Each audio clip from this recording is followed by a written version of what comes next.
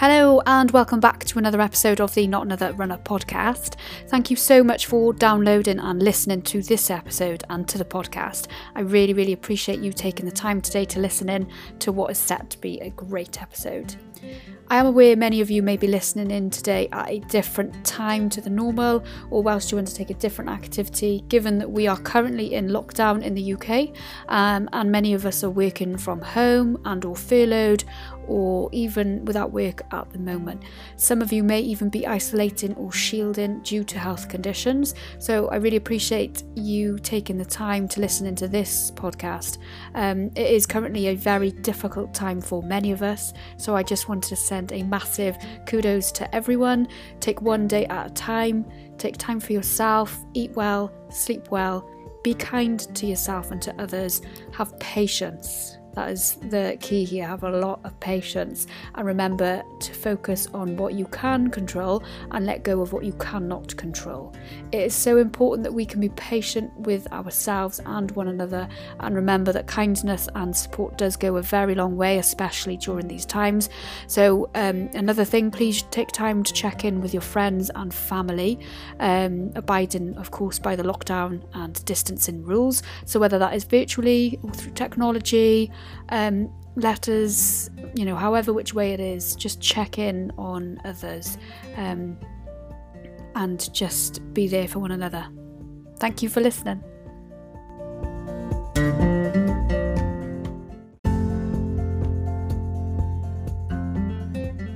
This episode is sponsored by running headphone experts Jaybird. Power your passion with Jaybird's perfect stay put fit, rugged build and premium sound. Head to jaybirdsport.com and enter Not Another 10 for 10% off Jaybird's latest true wireless earthproof Vista headphones. That's Not Another 10, Not Another 10, all lowercase, all one word.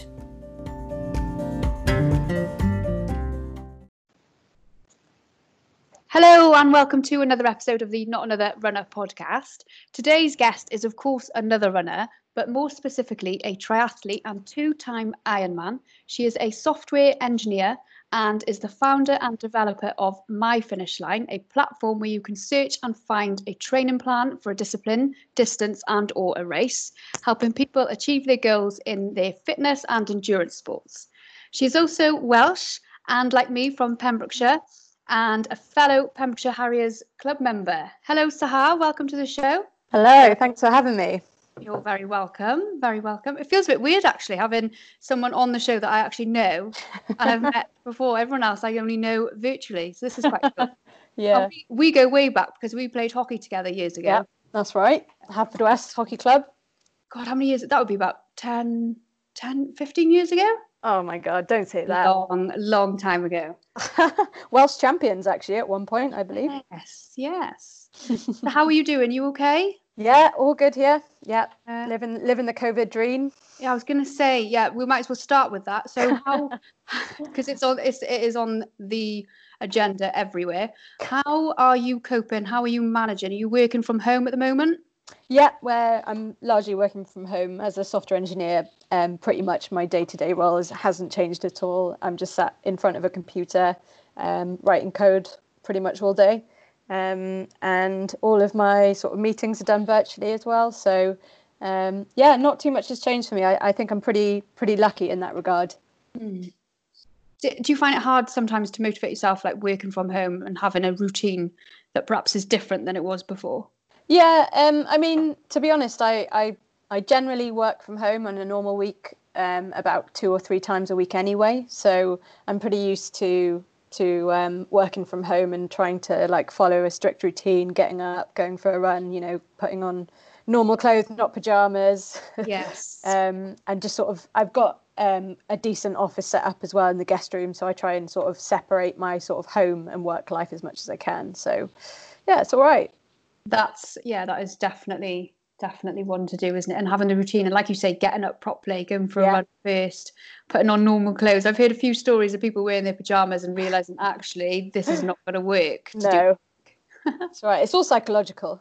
Yeah, absolutely.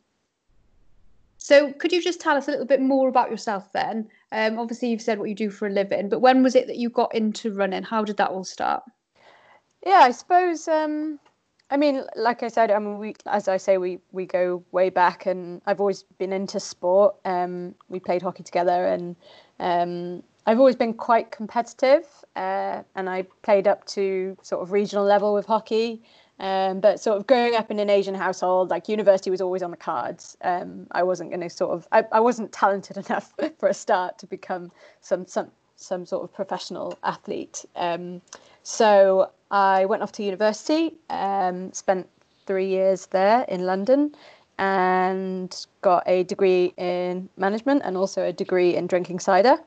Um, so that was really fun. I really enjoyed my time at university. Played a lot of hockey again, and in our third year, I think, someone had no, it was our second year, just at the end of the second year, and someone suggested that a bunch of us go and do a women's 10K in London. And I wasn't really that into running. I'd put on quite a lot of weight in uni from all the drinking. But I thought I'd give it a go because a bunch of my sort of teammates were doing it. Went along, ran pretty slowly, but got around. And then sort of was sat there at the end drinking our sort of complimentary champagne. And I was like, whoa, I feel incredible. It was any runner that's like describes their first race will kind of talk to you about the first time they got that runner's high, that finish line feeling. And it's like you don't forget that. It kind of sticks with you.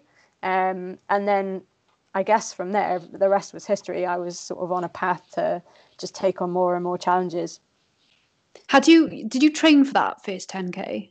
Or did you I probably ran maybe twice. I was living at the Olympic Park, living near the Olympic Park at the time in London.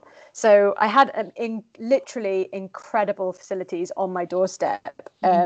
We actually had like student passes. We were paying next to nothing to get into the aquatic centre. So I had access to this ridiculously insane swimming pool. We used to go to the gym and we'd see Tom Daley training in the room next to us.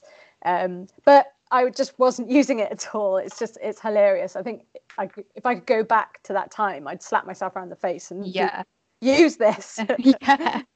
My God, yeah. Especially if you're not paying that much for it. Oh, it's crazy. Yeah. God, imagine training like Ironman at that point with those facilities. I can't.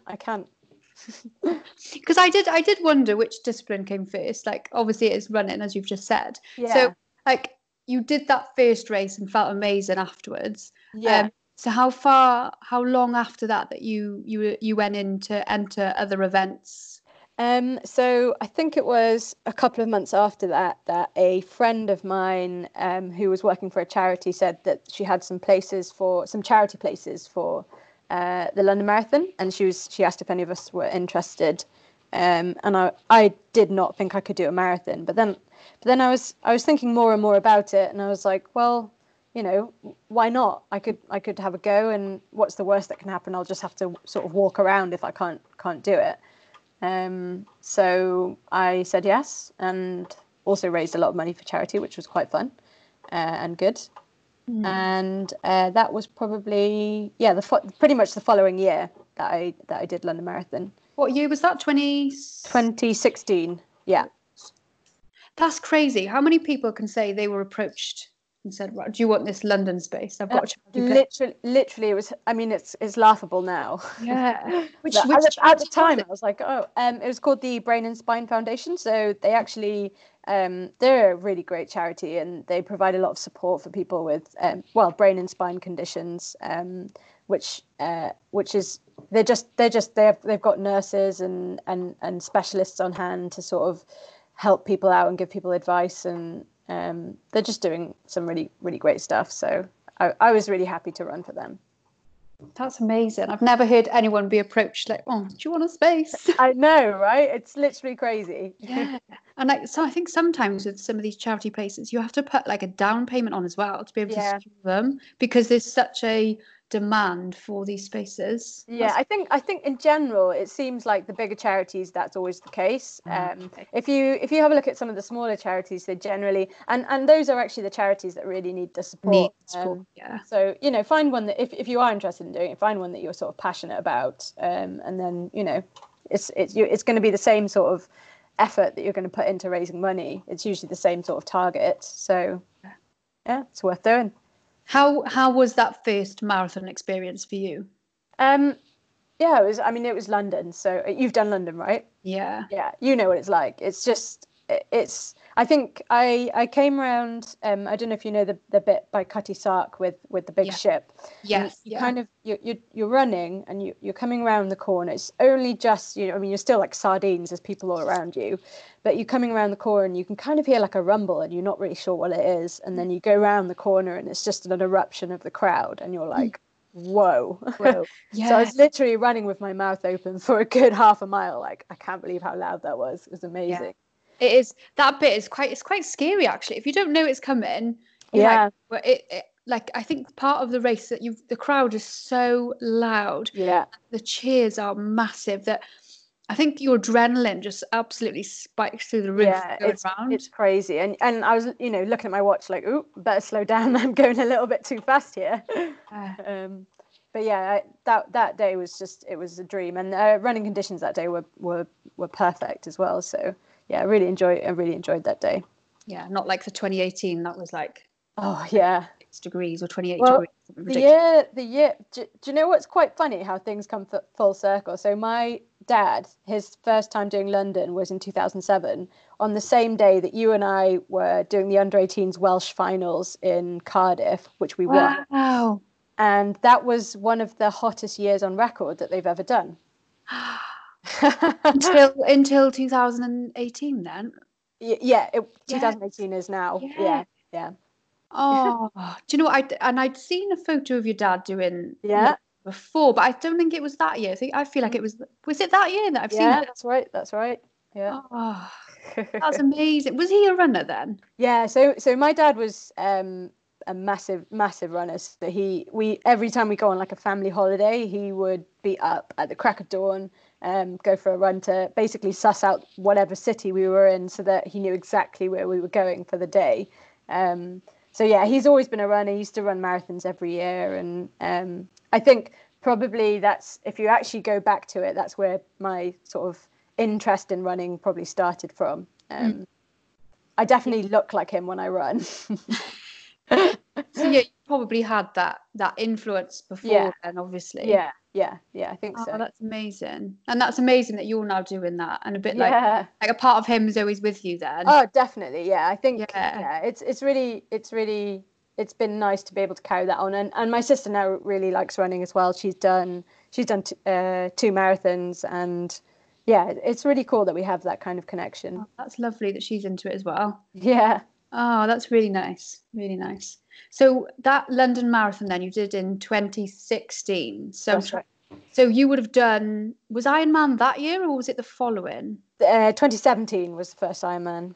Right. So when was it you thought, right, I mean, like, where did the swimming and the cycling come in? When did you think I want to do an Ironman? Well, I think so. A friend of mine, fairly soon after London, she asked if I wanted to do a triathlon, a sprint triathlon. Saundersfoot triathlon is quite a good beginner triathlon. And I sort of laughed at her and was like, I can't swim, I'm bottom heavy. I haven't ridden a bike since I was 10, like, no way. But at the same time, my now fiance was training for his first Ironman, and he was getting into triathlon. So I thought about it, and I thought, well, why not? I could get a sort of beginner setup bike, go and do some like adult swimming lessons, and I'll just get around a sprint triathlon, see if I can do that. So I did it, and I just about got round. I did swim breaststroke for a bit in the sea, because that was the first time I ever swam in the sea, and just about got round the bike course. Obviously flew around the run course, and then and I was like, wow, that was amazing. And then probably so that December, I was at our club's Christmas hockey do. Notoriously a big night for drinking, so had definitely had a few fermented apple juices, and one of the other girls from the team was had actually signed up for Ironman already, and she kind of sort of whispered to me that she'd signed up, and then started egging me on to sign up on my phone in Wetherspoons midnight. So so actually the story of how I signed up for my first Ironman was honestly that I got drunk and signed up, and the next morning then I woke up to an email that basically a confirmation email to say I'd signed up. Not only had I signed up to Ironman, but I'd also spelt my name wrong, so I then had to contact them and explain that I'd spelt my own name wrong on the sign up form. That's so funny. Yeah. So. And the thing is, that's a bit of a big price to pay when you're drunk, because Ironman is not cheap. Did you pay for it there and then as well when you were online? That's crazy. I was like, and then I just had sort of flashbacks to me standing on the chair in Wetherspoons being like, I'm going to be an Ironman. Oh my God. Because it's like £400, isn't it? Is it more than that? £450? Yeah. I don't know how much it is now. It's most likely to have gone up, but it's so hard now, isn't it, to get into Ironman Wales? Yeah, I mean, this year was the 10th year anniversary, so they sold out within seconds. Well, not seconds. I mean, probably a couple of hours of going live, and a lot of people that wanted places didn't get places. So yeah, it was the first year that they've sold out that quickly. I mean, previous years you could literally get spaces up till a couple of weeks before. Yeah.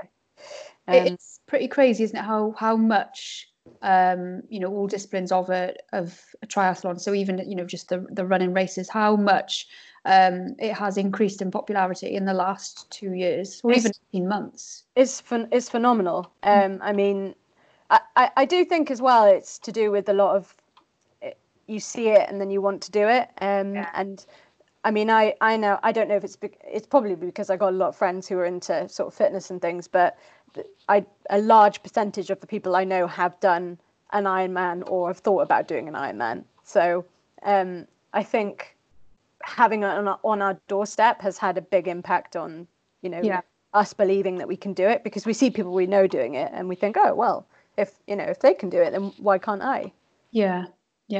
And for anyone listening, obviously, might not be aware, but we live in Pembrokeshire, is where Ironman Wales is held every September. And like you say, you see everyone, locally being able to do that.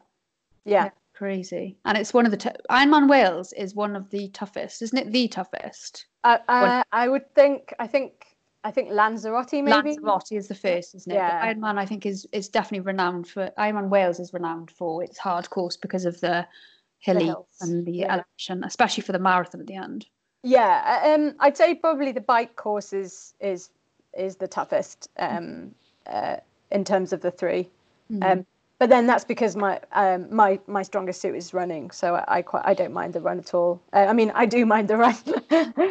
Any Ironman run is not fun, I can guarantee. But I look forward to getting on. And that's what amazes me is how people can possibly run a marathon following that swim and 112 miles on the bike. Yeah. It seems crazy, but when you do it, then it seems also crazy. But once it's done, then it seems less crazy. Yeah. So are you hoping to do another one in the future? Yeah, I think I've got one more in me. I don't know when that'll be. We've got a lot of weddings coming up. My sister's getting married this year. I'm getting married the following year. So maybe after that, when there's less wedding fever, we're a bit bored, just sign up to another one. The thing is, as we were chatting earlier, to train for like any event obviously takes dedication, time, commitment, but and then marathon training is a huge commitment. But I mean, training for Ironman is a whole other thing, really. So having the time, you really like you say, you've got to be totally in it. How did you find training for Ironman around a busy work schedule? Because obviously you were still working the same job you're doing now. Actually, when I was doing Ironman, I was working for Amazon at the time. So I was based for my first Ironman. We were actually in the process of launching at one of their flagship robotics site over in Essex. So it was like, whilst I was working for them, I was also working as an area manager for them. So that meant I was based in their fulfillment centres, which are the giant metal sheds where they keep all this stuff, and would be walking up to sort of 7 to 10 miles a day some days. And sort of standing desks, and I loved it. I loved being active, and I loved like that kind of boom, boom, boom, like go, go, go kind of atmosphere. But it meant that if you're trying to walk like 7 miles a day and then go and train afterwards, it was really taking a toll on my legs. So fatigue was setting in quite a lot. But I think what I realized was that because my job was active, I realized that I need to also consider the stuff that I'm doing at work and the steps or whatever, the miles that I'm walking at work when I'm thinking about how much training I'm doing. Yeah. Because otherwise you can very easily fall into the trap of sort of going down a lot of fatigue and then, you know, doing damage and potentially, you know, getting injured, which is then a real pain for anyone that's been injured. They know the feeling. So yeah, I mean, I used to when I moved over to Essex, I had already signed up to Ironman, so I based everything on that move based on training. So my location, I was like, I want to be near a gym. I want to be no further than 5 minutes from work, because I want to literally leave work, go straight to the gym and be at home, because I know I'm going to be finishing some nights at like 9 p.m. and I'm going to just have an hour to just smash something out. Even just go to the gym and just do a hard half an hour and then be done. So like everything, all the logistics of my life were based around Ironman training. I needed to be based like close to somewhere where I could go cycling as well, because Essex isn't the best place for cycling unless you're sort of close to the countryside. So all of those things were, I mean, a lot of those decisions were based on the fact that I was training for an Ironman. You have to be, you have to consider that. Mm-hmm. And when you're planning, if you're thinking about doing it, like really consider all of the things that are going on in your life. And, you know, like if you've got kids, you need to make sure that, you know, childcare is probably going to be a thing, because if you're going off for an 8-hour ride on a weekend, like you can't just rely on one person to look after the kids all that time. Or if you can, then at least have the conversation with that person beforehand. You really have to just think of all of those things before you commit and before you pay the money. I'm lucky I don't have those kind of I say I'm lucky. I currently I don't have those commitments. I don't have those ties. So I was able to. I had the freedom to be able to just drunkenly sign up and do it. But you know, I still had to, you know, consider my life and you know, work and everything, and try and build that around the fact that I was going to be training for an Ironman. Yeah, absolutely. And were you not both training for Ironman at the same time as well during one of them? Yeah, the second one, both Ed and I were doing Ironman. And how does that even work? Like, were you literally ships? Yeah, in the night? passing ships in the night. Yeah, it was hilarious. Like I'd be coming back from a ride, he'd be going off for a run, and we'd like sort of high five each other and then carry on. You know, like and we both worked sort of really busy jobs as well. Like I was obviously up in Essex working for Amazon, and Ed's a dairy farmer, so you know we didn't have that much time together. But we just made sure we planned time to, like, if Ed was going on a recovery run, maybe he'd come with me on one of my faster runs or something, to sort of, so that we could at least be together for that time. Yeah. So yeah, it's all about planning and coordination. Yes, definitely. Planning is massive in this, isn't it? Huge. Yeah, huge. So yeah, and I think that's what, like, I mean, I've said to you already, I am no cyclist, I am no swimmer, and have no intentions to do it. Triathlon. But I think even the planning puts me off. You haven't got time for it, and like you say, you've really got to be. It's got to be like your only commitment almost. Yeah. So much time. Yeah. It's tough. I think you really, if you can afford to be selfish, then great. But if you have commitments elsewhere, you should really consider those and have conversations with people before signing up, because it does have a big impact on your life. Yeah, that's great advice actually to give anyone. Yeah. And what would you say it takes to become an endurance athlete? I'd say there's probably one golden rule, and that's commitment. I think life can get in the way sometimes, and you have to be. You can't be hard on yourself all the time, but you have to try and you have to be constantly reminding yourself of the goal. I think it just lets you, if you visualize, okay, I want to cross that finish line, then it just gives you that strength to just lace up your trainers and get out the door. And then just be absolutely committed and know that that's your goal and you're going to do it. I think anybody is capable of doing anything they set their mind to. And I honestly mean that, because the amount of self-doubt I had when I first signed up for Ironman, I mean, I was having nightmares just until, up until the day that I wasn't going to be able to finish. Like, I was just going to get swept up by the sweeper and I wasn't going to finish in time, because there are cutoffs, like quite, they're not strict, but especially on the bike, I'm not a strong cyclist. So I was worried that I'd just get swept up and I wouldn't get onto the run. But then that sort of, in a weird way, it kind of drove me forward to just carry on putting in the miles and carry on, squeezing in those late night sessions and putting in the effort and just dealing with the exhaustion and moving forward. So yeah, I think anyone can do anything that they put their mind to, because I truly didn't think I'd be able to do some of the stuff that I've done in the last few years, and I've been able to do it. So I think anyone can do it.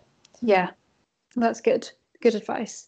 And you said you were having nightmares up until literally the day. How did you feel? So just quickly, how did you feel on the day of that first Ironman? Like, were you ready? Were you really nervous? Yeah. Did you use any mindset hacks?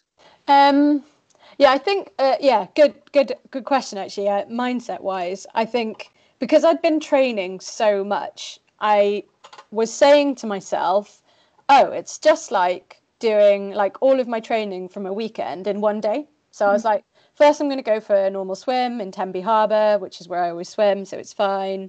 I'm just going to do that, and then I'm going to get out and, I'll have a sandwich in transition, and then get on my bike and do a lovely cycle, and then just, run a marathon. It sounds silly, but like I think I like that. Like, breaking it down. You break it down, and if you actually break it down, those three things on their own weren't too scary at that time, because I'd been, training. So then that allowed me to just digest it and just focus on the task at hand at each point. And then, the bike is the longest section, and I did in my head, because I knew the course so well, because I'd been cycling it all summer, I knew like different checkpoints that I wanted to be at different times. And I was basically just focusing on making sure I was hitting those targets. And then that allowed me to kind of, like you say, break it down into chunks and be able to digest it. Because it is quite scary when you're stood there listening to the Welsh national anthem, and your sort of emotions are going, and you see people around you crying. It's an interesting time. Like, everybody, you can see everyone around you is going through the same sort of like that stuff in their head, and they're just sort of just trying to get their nerves calmed enough to just jump in the water and just go. It's a real special time. Yeah. Especially having that Welsh national anthem played right at the beginning. Oh yeah. That's epic. I mean, it's already an amazing national anthem, like, but added with all the excitement around. Actually, the second time that I did Ironman, just after the anthem played, a guy in front of me in his wetsuit pulled out an engagement ring and proposed to his girlfriend, who was stood at the barriers. No way. And literally everyone around me was crying. I was like, oh. That's amazing. I'm glad he did it at the start as well. Well, I was thinking, how late to get me. Yeah. What if he'd lost the ring? Can you imagine? My God, yeah, that's a bit risky, isn't it? Yeah, it was risky, but she said yes. And you see lots of people get engaged at like marathons and stuff. Yeah. It's a thing. Was that how you and Ed got engaged? No, we just got bog standard Newgale Beach. He got down on one knee. He was really nervous, and I thought he'd signed up to another Ironman. I thought that's why he was nervous, because he wanted to tell me. But actually, he was just news. I was like, "What have you done? What have you signed up for?" But yeah, he proposed. So cute. I've seen before. a running couple from New York who decided they didn't want a normal wedding. So what they did was run the half marathon. Was it marathon or half? They run this race that they'd always run together. And basically, at the halfway point, they're like, right, well, we might as well marry here and then carry on with the race. Can you imagine you guys doing something like that? Yeah, I could see that. But yeah, I think something active triathlon running wise will be featured in our wedding. I haven't really worked out what yet though. Yeah, I'm not surprised one bit. Right, so this year, I'm looking forward to talking about this. You did the Brecon to Cardiff ultra marathon under such crazy conditions. It was Storm Kira, wasn't it? It was, yeah. Oh my God, that was I think that was one of the first storms we had. Doesn't this feel like a lifetime ago now? Literally, I can't believe that was February. That's crazy. How did that go? Well, it could have gone better, to be fair. But I mean, like, I think I just have this weird curse on me. So the first time I did Ironman Wales, the conditions were horrible. It was blowing a gale, it rained. There was just driving rain into my face a lot of the time. It was a pretty miserable day. And then pretty much the same thing happened for my first ultra. So I've decided that every time I do a big challenge, I think the first time it's always going to be horrible weather. So I'm just prepared for that now. Yeah. But yeah, it was pretty much everything that could have gone wrong went wrong. The night before, as we were driving up to Cardiff, I get these horrible migraines sometimes, and I had one the night before the race, and often that means the next morning I wake up really dehydrated and just groggy and horrible. And we had to be up at about 4:30 to sort of get the bus up to Brecon. But yeah, I just kind of just kept sipping water and was listening to the storm outside pick up. Yeah, it was. I think I'd say actually that I probably was more nervous for that than I was for Ironman Wales. Really? Yeah, just because I mean, so if that had been, so every other event that weekend had been cancelled. I think it was the same weekend as Llanelli half marathon. That was cancelled. Every other event had been cancelled. I think they were amber warnings. But what I learned was that ultra marathon runners and trail runners are way more hardcore than road runners. That's what I've realized from this whole experience. So they were basically, they were like, and they did take advice, to be fair. They weren't gonna, risk people's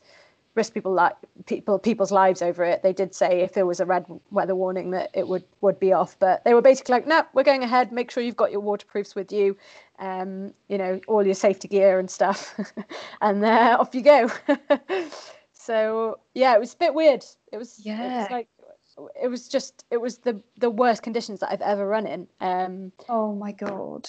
So the first two sort of 6 miles you're running along a canal, and maybe every 2 miles I think there was a tree down, so you'd have to like climb over it, and it was just driving rain and hail into your face the whole way, and then you've pretty much got like a 9-mile climb up to the top of one of the peaks in the Brecon Beacons.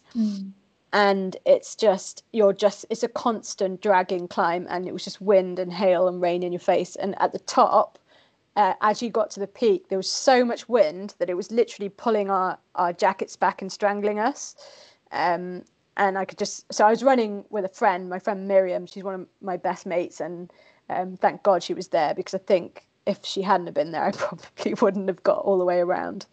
But yeah, I knew that once we got to the other side of the mountain, it would be okay, because the rest of the course is actually okay. It's fairly sort of it's sheltered and it was all right. But I mean, it still wasn't great. We were soaked through the whole way around. But yeah, definitely up there with one of the toughest challenges that I've done.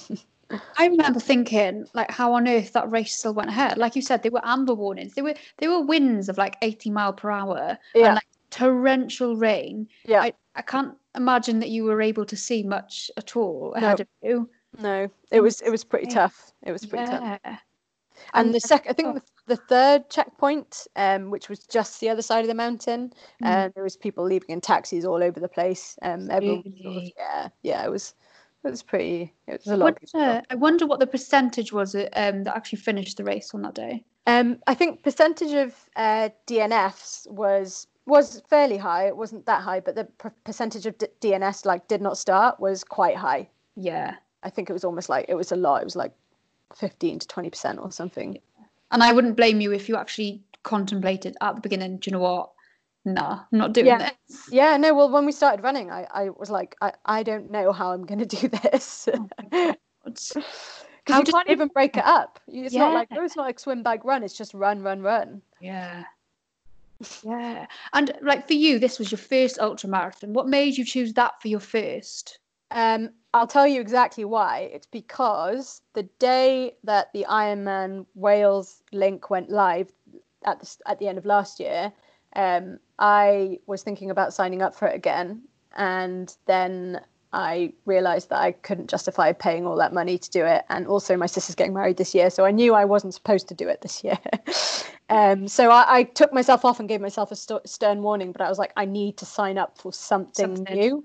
Yeah. So I messaged my friend, and I'd actually had my eye on this ultra for a while because it's one of the sort of it's one of the sort of less traily ultras, and I have a weak ankle, so I was looking for something. I wanted to do an ultra for a while, and that was probably one of the best ones that I could have done given my weak ankle.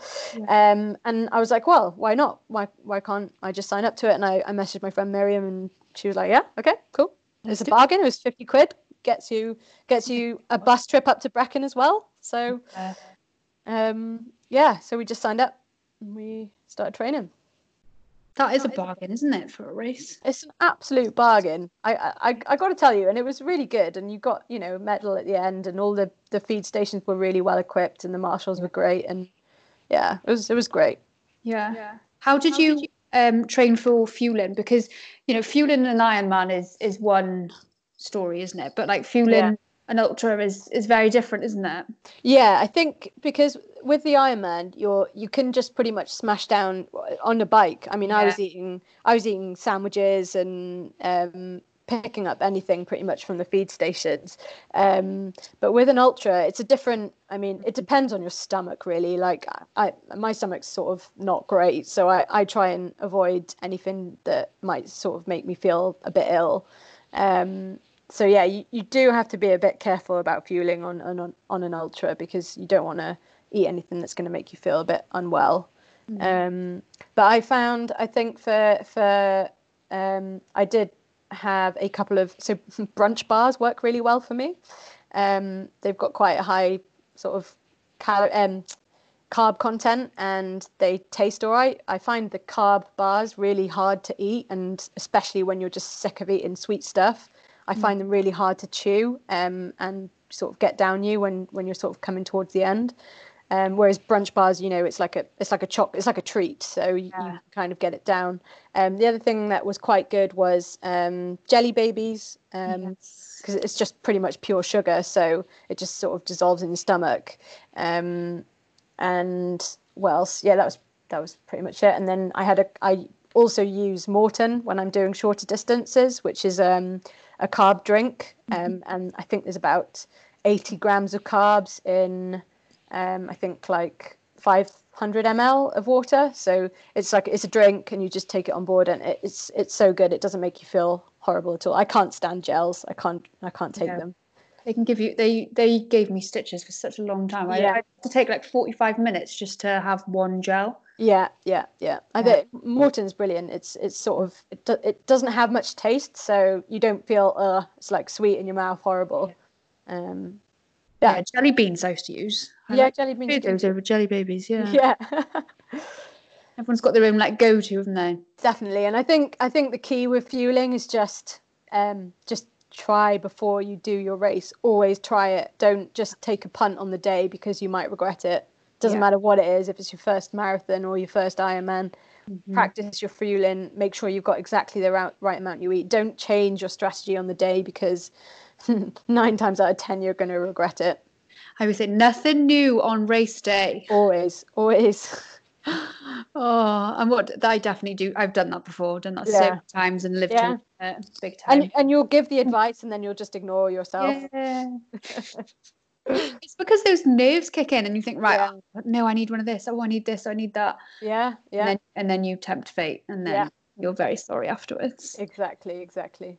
Um, what advice would you give to anyone listening? There's a lot of runners obviously listen to this podcast, Yeah. and a lot would probably contemplate and consider entering an ultra marathon. What would your advice, having just completed your first now a couple of months ago, what would be your advice in training and entering an ultra marathon?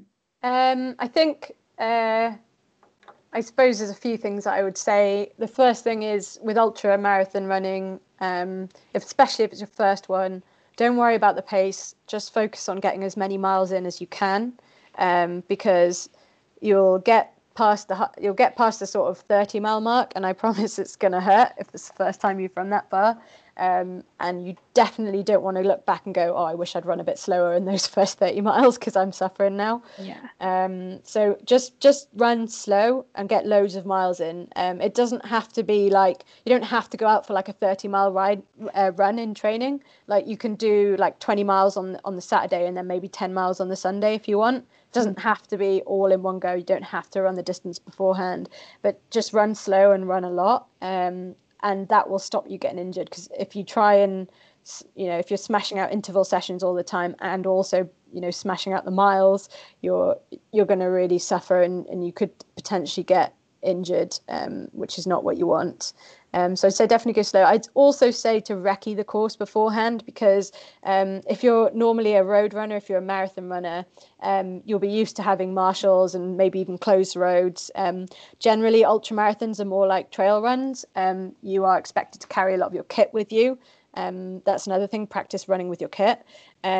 You're expected to run with your kit with you, and you're kind of also expected a lot of the time to navigate yourself. So there's not always going to be closed roads. There's definitely not always going to be supporters along the way to sort of point you in the right direction. So recce the course beforehand if you can. Myself and Miriam went up to Brecon a couple of times before and just sort of recce'd sections of the course, so that we knew where we were going on the day.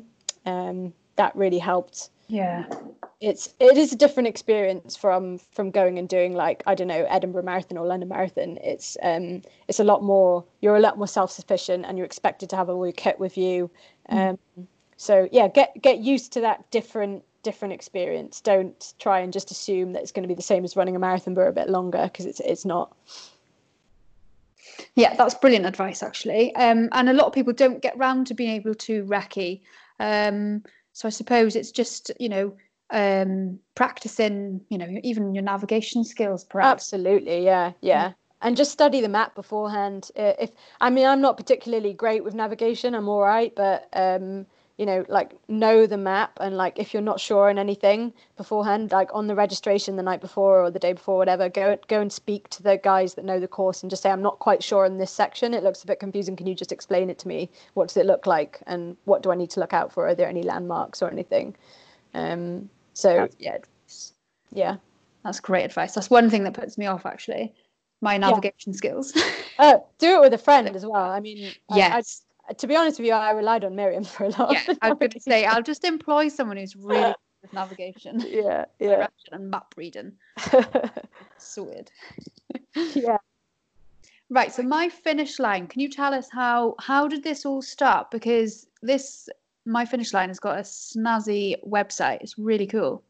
Yeah, so My Finish Line is essentially, it's an online platform for runners and triathletes to share their training for different events. So essentially, what you do is you go on, and let's just say I've just completed Brecon to Cardiff, the ultra marathon, I'll go on and I'll say upload a plan, and I'll say, right, I started training in let's say November 2019. I finished training in February 2020 on a certain day, and it would pull all of my workouts from Strava between those two dates, and then convert them into a training plan for somebody else to follow, essentially. And then I can attach pictures to that, I can attach tips to that, and then somebody else that is then thinking about doing that race can go and see how I trained for the race, and also see all my advice on what I, pretty much everything that I've just said about recceing the course, and race specific advice, which is really good, because what I was finding as well was the social media and stuff, it's quite hard to find advice for a specific race. So what we're trying to do is basically centralize and make it easy for people to share race specific advice and race specific training. So the idea actually came about the same sort of hungover morning that I woke up having signed up for Ironman Wales. It's a personal preference thing, but I'm not coached. I prefer to sort of make it up as I go along. It just fits better with my schedule. But I also like to see what other people who are a similar ability to me have done to train for a race that I'm about to do, because it allows me to picture myself being able to take those steps. I can kind of mentally see, oh, that person did it this way. So therefore, if I roughly follow that sort of similar path, then I'm going to also be able to achieve that same goal. So that's where the idea sort of, it was kind of, it started. I was basically looking at people's Strava accounts that I knew were a similar ability to me, and seeing the ones that had already finished Ironman Wales and seeing what they'd done to basically train for that. And what I was noticing on the sort of social media groups was a lot of people were putting up messages like, hey, has anyone got a Strava account I can follow just to get a rough idea of what I need to do to be training? So I noticed other people were doing similar things. And I was like, well, why is it so hard to get, advice for a race, or just to see how somebody trained for a race? I shouldn't have to go to someone's Strava and then scroll back, that's hard work doing that. Exactly, yeah. And not everybody would bother, because maybe they don't know how. So that's where the idea was born from. And I sort of thought about how I was going to make it happen. I met with a couple of, I couldn't code at the time. I was working as a manager at Amazon and I wasn't technical. So I met with a couple of freelancers and I was getting quoted at loads, massive money just to build a basic version of the website. And then I ended up going to a demo day for a coding school in London. And I saw what basically the students on that course that had just finished, what they'd built. And I was like, well, why can't I learn how to code? So I did. I signed up for the boot camp and did 9 weeks intensive learning with them. And now I'm working full time as a software engineer, and I launched my website, and that's mad. I didn't realize that is how it came about. And how on earth did you learn to code in 9 weeks? Was that alongside your job as well at the time? So I actually took a sabbatical to go and do that full time. I basically was like, well, I'm going to go give this a go.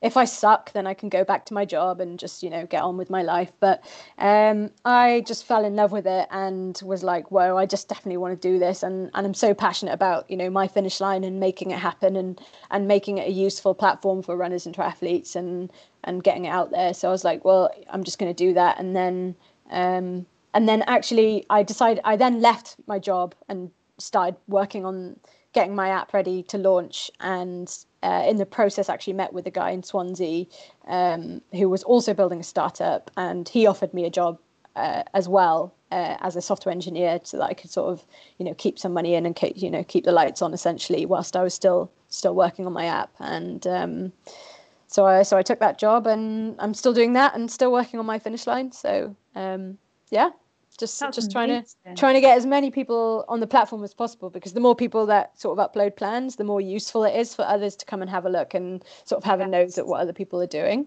Yeah, which then brings in more people again, isn't it? Exactly, yeah. So that's what we're hoping. And we're not trying to, it's a free website. We want to make it useful, free. And that's what I love about it as well. It's free. Yeah. There's so many sites out there, or plans that you do pay for, and I can understand why, because they're decent plans and they are worth the money and paying for, especially when you're signing up to an epic event, a big event that's cost a lot of money, and you need to do it properly. I can understand why But that is what is brilliant about it's really, I mean, training is so personal to everyone. Everyone has their own sort of ways and means about going about things. Some people prefer having a coach. They prefer having that sort of strict, rigid routine that is set by somebody, and somebody's holding them accountable to make sure that they do their training. And others just want to know, especially if it's your first event, they just roughly want to know what to do, and they want to be able to go onto a website and pick up ideas and see how other people have done it, or read some blogs and get some advice, and just find their own way by doing it that way. That's the way I've always done different challenges. I've always found that useful, and I know that there are other people out there that feel the same, so I just wanted to provide a platform for others to do that. That's brilliant that came from your drunken science. How mad is that? Like, how it's changed your whole... It honestly has, and I've got to be honest as well. I think it's changed. It's changed the way that I approach things. I think I'm more confident as a person. I definitely have more belief in myself. I'm more willing to sort of go out on a limb, and that applies to like most things in my life now. Like whether it's work, I can't imagine me having left my sort of stable, good job at Amazon to go and start a company in an industry that I knew nothing about if I hadn't have done Ironman first. I think it gave me that courage. And I don't know, maybe it just also is just a coincidence, and maybe I just grew up in that time and I did get confident and it all happened at the same time. But I honestly think it made me believe in myself a lot more, and more willing to take risks and take on new challenges. That's amazing. What have you used someone else's plan from the website? So I want to hear like a good news story from there. Yeah. So actually, a friend of mine, when I first signed up to Brecon to Cardiff, I knew he'd done the race beforehand. So I was just like, hey man, can you just upload your training from 2 years ago when you did the race? And he just did it. Like, it was done within 2 minutes, and I could see how he trained. That's and amazing. I was like, oh man, I love my website. Yeah. I was like, this is so useful. I actually needed it at that time, and I was like, that was great. I could see exactly how he trained, and that was where I got the idea to do the double weekends rather than trying to cram in 30 miles in one day. I could see that he'd done that, so then I took that and I applied it. I've actually uploaded my own plan now, so if anyone wants to see how I trained, you can go onto the website and see it. Yeah, no, definitely heard a lot about the double run days. That's because I was going to train for St. Illtyd's this year. I think it was May. It would have been Monday coming, actually. Obviously, with the Netgate, that was never going to happen because I haven't been running for 7 months. Yeah. But that would have been how I would have approached was double run days, because they're less impactful for injuries. Absolutely.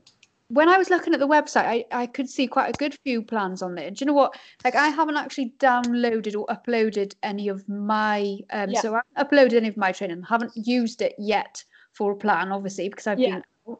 But it is something that I will use. Maybe even Brecon to Cardiff one day. Who knows? Yeah, definitely. But we've used the site for something with club, so I just wanted to say how easy it was. And I'm assuming, like with our handicap series, I'm assuming it's very similar, where you just enter the date from, then to, and just say upload. As long as you've then authorized your Strava account to my finish line, it'll just grab all the information. Literally that easy. So easy. It's mad. Because I remember thinking, right, how am I going to do this? Like, I didn't think it was going to be difficult to upload my run. Like, literally just one 5K run. But I just couldn't get over how quick it was. Yeah, it's super fast. Yeah. I mean, I spent a lot of time just trying to simplify that process as much as possible, because I wanted it to be easy for people to do, because otherwise, why would people bother? And I appreciate some people wouldn't want to share their training because maybe they don't want other people to see it. But we've also tried to make it kind of as inclusive as possible. So when you upload your training, for example, if you look at Monday week 1, you've got what you have there is a workout card, and it'll say maybe 5 miles run. It doesn't include the pace on there. We don't include the pace because we don't want people to feel self-conscious, like, oh, I don't want to include that in my plan because I don't want people to know how slow I ran or something like that. So the idea is that, you know, we want people of all abilities to upload plans, because then it's useful for, again, people of all abilities who are trying to figure out how to train for a race. I mean, now I wanted to look at somebody's plan who is a little bit more experienced than me. So I might look at, you know, one of the guys from our running club uploaded a plan the other day for a really fast marathon, and I've been looking at what he's doing for when I want to do Manchester later on, hopefully, fingers crossed, this year, because I want to see how a sort of faster person, how that person got so much faster. Whereas if you're the first timer, you can actually look at plans based on someone's experience. So you can filter on the website to say, only show me plans for London Marathon beginners.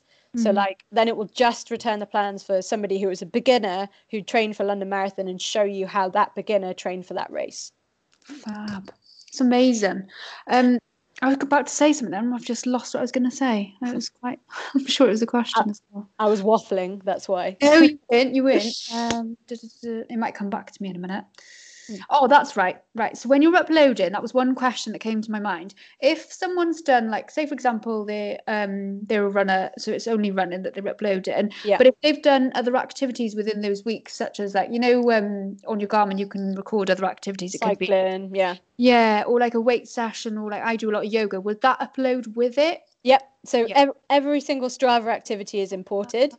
You then have the control before, as it uploads. You can remove workouts if you don't think that they're relevant. So you basically decide, what do you think is useful for another person looking at this. If you did like if you accidentally recorded like 5 minutes of you, I don't know, sitting on your sofa, and it's, you know, not useful, then you can just delete that from your plan. It won't delete it from your Strava account, but it will delete it from your, or if you think you did a session and it wasn't actually, you think that maybe that session wasn't that useful for that week, again, you can delete that. It won't delete it from your Strava account, it's just deleting it from your plan on My Finish Line. You can then also add sessions. So let's say you missed a session that you wanted to do on the Monday because maybe you were unwell. You can also add a session manually, just to say, okay, also I did this, I would have done this session on that Monday. Again, just based on what you think would be useful for somebody, just to give them an idea of how to train for the race. That's really cool. I like that you can like choose that. That's good. Because actually some of the additional activities could be helpful for someone else to see. Okay, this is how they trained, this is how they kept fit, and this is how they prevented injury, or exactly. So like yoga sessions, Pilates sessions, strength sessions, whatever it is. That's brilliant. And literally, anyone looking for this, the link will be in the show notes to go straight to the website, or you can just Google My Finish Line and it should come straight up. And obviously on Instagram as well. So how have your goals maybe changed for this year and next year? I know we spoke a little bit about, there is another Ironman in you one day.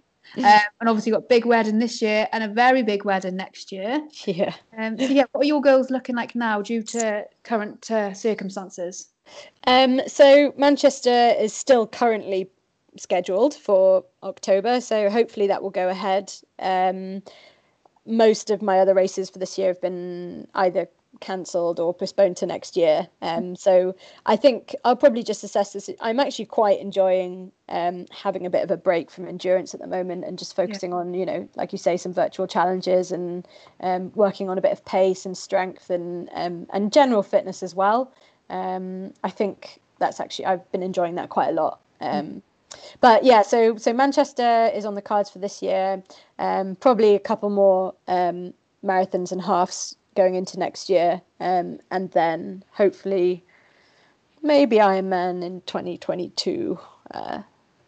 We'll see. And I think long term, I'd love to sort of think about doing some stage races at some point. I listened to the episode with Sophie Powell, and that super inspired by that, and I've been following her on Strava ever since, and also just kind of had a look at her story, and I was super inspired. But yeah, I would really love to be able to do some stage races at some point, and we'll see what happens. But as long as the love of running and triathlon stays, then I'll just keep going. That's the important thing. And when she signed up for Marathon des Sables, she didn't even know. Sophie didn't know the distance. It was just like, oh, okay, let's do this. It was really dangerous for me to hear that. Yeah. Because I was like, oh, really? So she just signed up kind of like the way I signed up for Ironman Wales. Like she just did that. I was like, I actually did get a book for Christmas called, like, I think Epic Runs of the World or something. It's like a Lonely Planet book, and Marathon des Sables is in there, and I was having a very good read after that because I had just listened to the episode with Sophie, and it put some ideas in my head, but not just yet. Yeah, quite a lot of the guests have done Marathon des Sables. We've got a few. Obviously, Mimi was the recent one, and then Kieran, who will have just gone out before this episode. He did it as well. There's quite a lot of people have done that. Yeah. Yes. It's becoming the new norm, huh? Mm-hmm. Yeah. Yeah, it's quite easy to be swept away, isn't it? And be very, very easy. Dangerous. It is dangerous, isn't it? So obviously you were just saying, as long as your love for running is still there, and who knows, you could well be doing these multi-stage ultra marathons one day in the near future. What would you say is your #WhyIRun? So your major reason that you love running? Is it got to be one word? No, it can be a phrase, it can be a reason, it can be one word if you want it to be. I can't ever sum up in one reason like why I love running. Yeah, it's hard actually. It's hard, isn't it? There's a lot of reasons. I'd say sanity, maybe. Yes. Love that. I really struggle if I'm not active, if I'm, for some reason, whether I'm ill and I actually can't run, or if I'm injured, or even actually if I'm on holiday and I'm like being forced not to run, I find it really, really, really difficult, and I just generally feel a little bit more negative about things. When I'm running, even if I'm like if the like I'm training for something big and it's taking up loads of my time and like draining loads of my energy, it still makes me more productive. I'm 10 times more productive if I'm training for something and if I'm regular with my exercise than when I'm not. It's sanity. That's got to be my why. Yeah, love that. And I can definitely relate to that one. And what would you say has been your proudest achievement? It's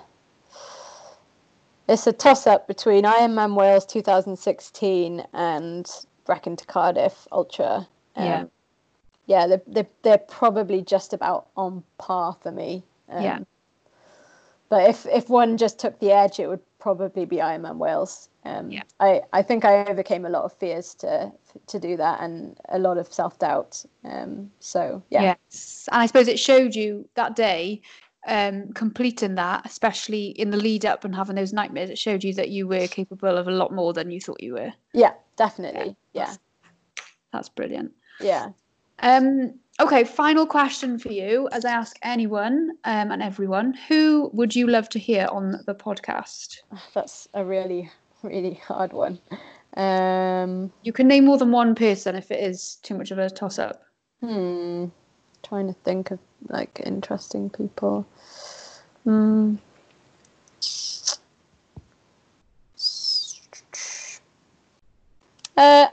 I think, has it got to be someone famous or?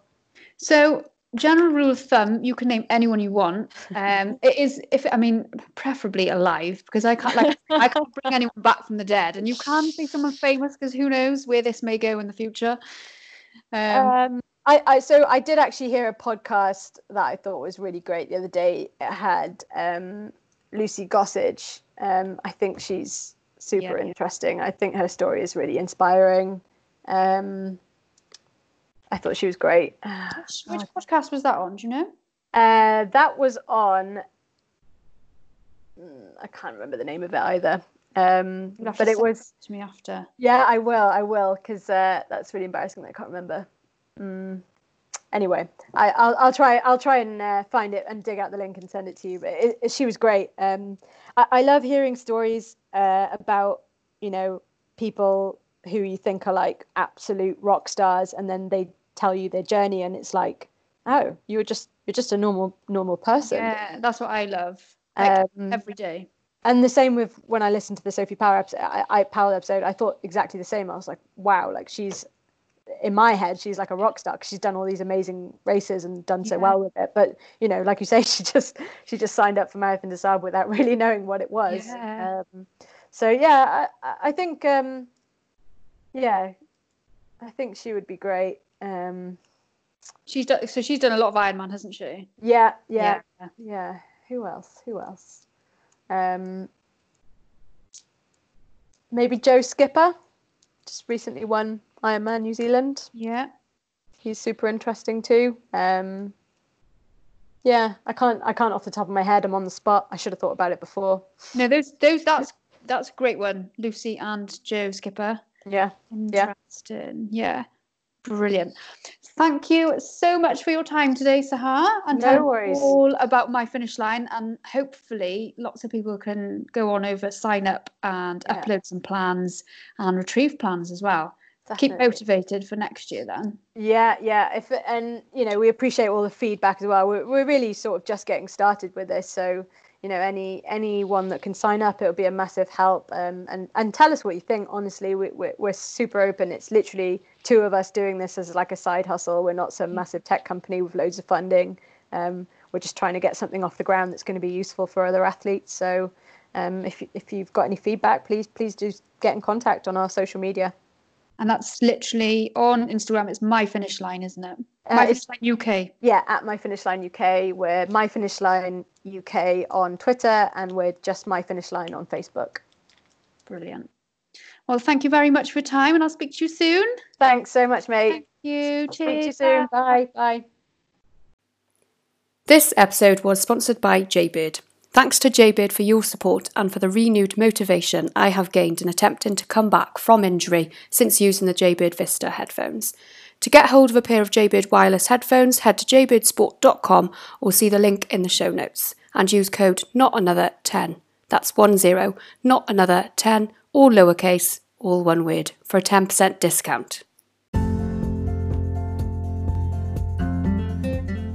Thank you guys so much for joining today and listening to Not Another Runner podcast. Please tell your friends and family who you think would enjoy the content I'll be sharing. Don't forget you can get in touch with me over on Instagram via Not Another Runner.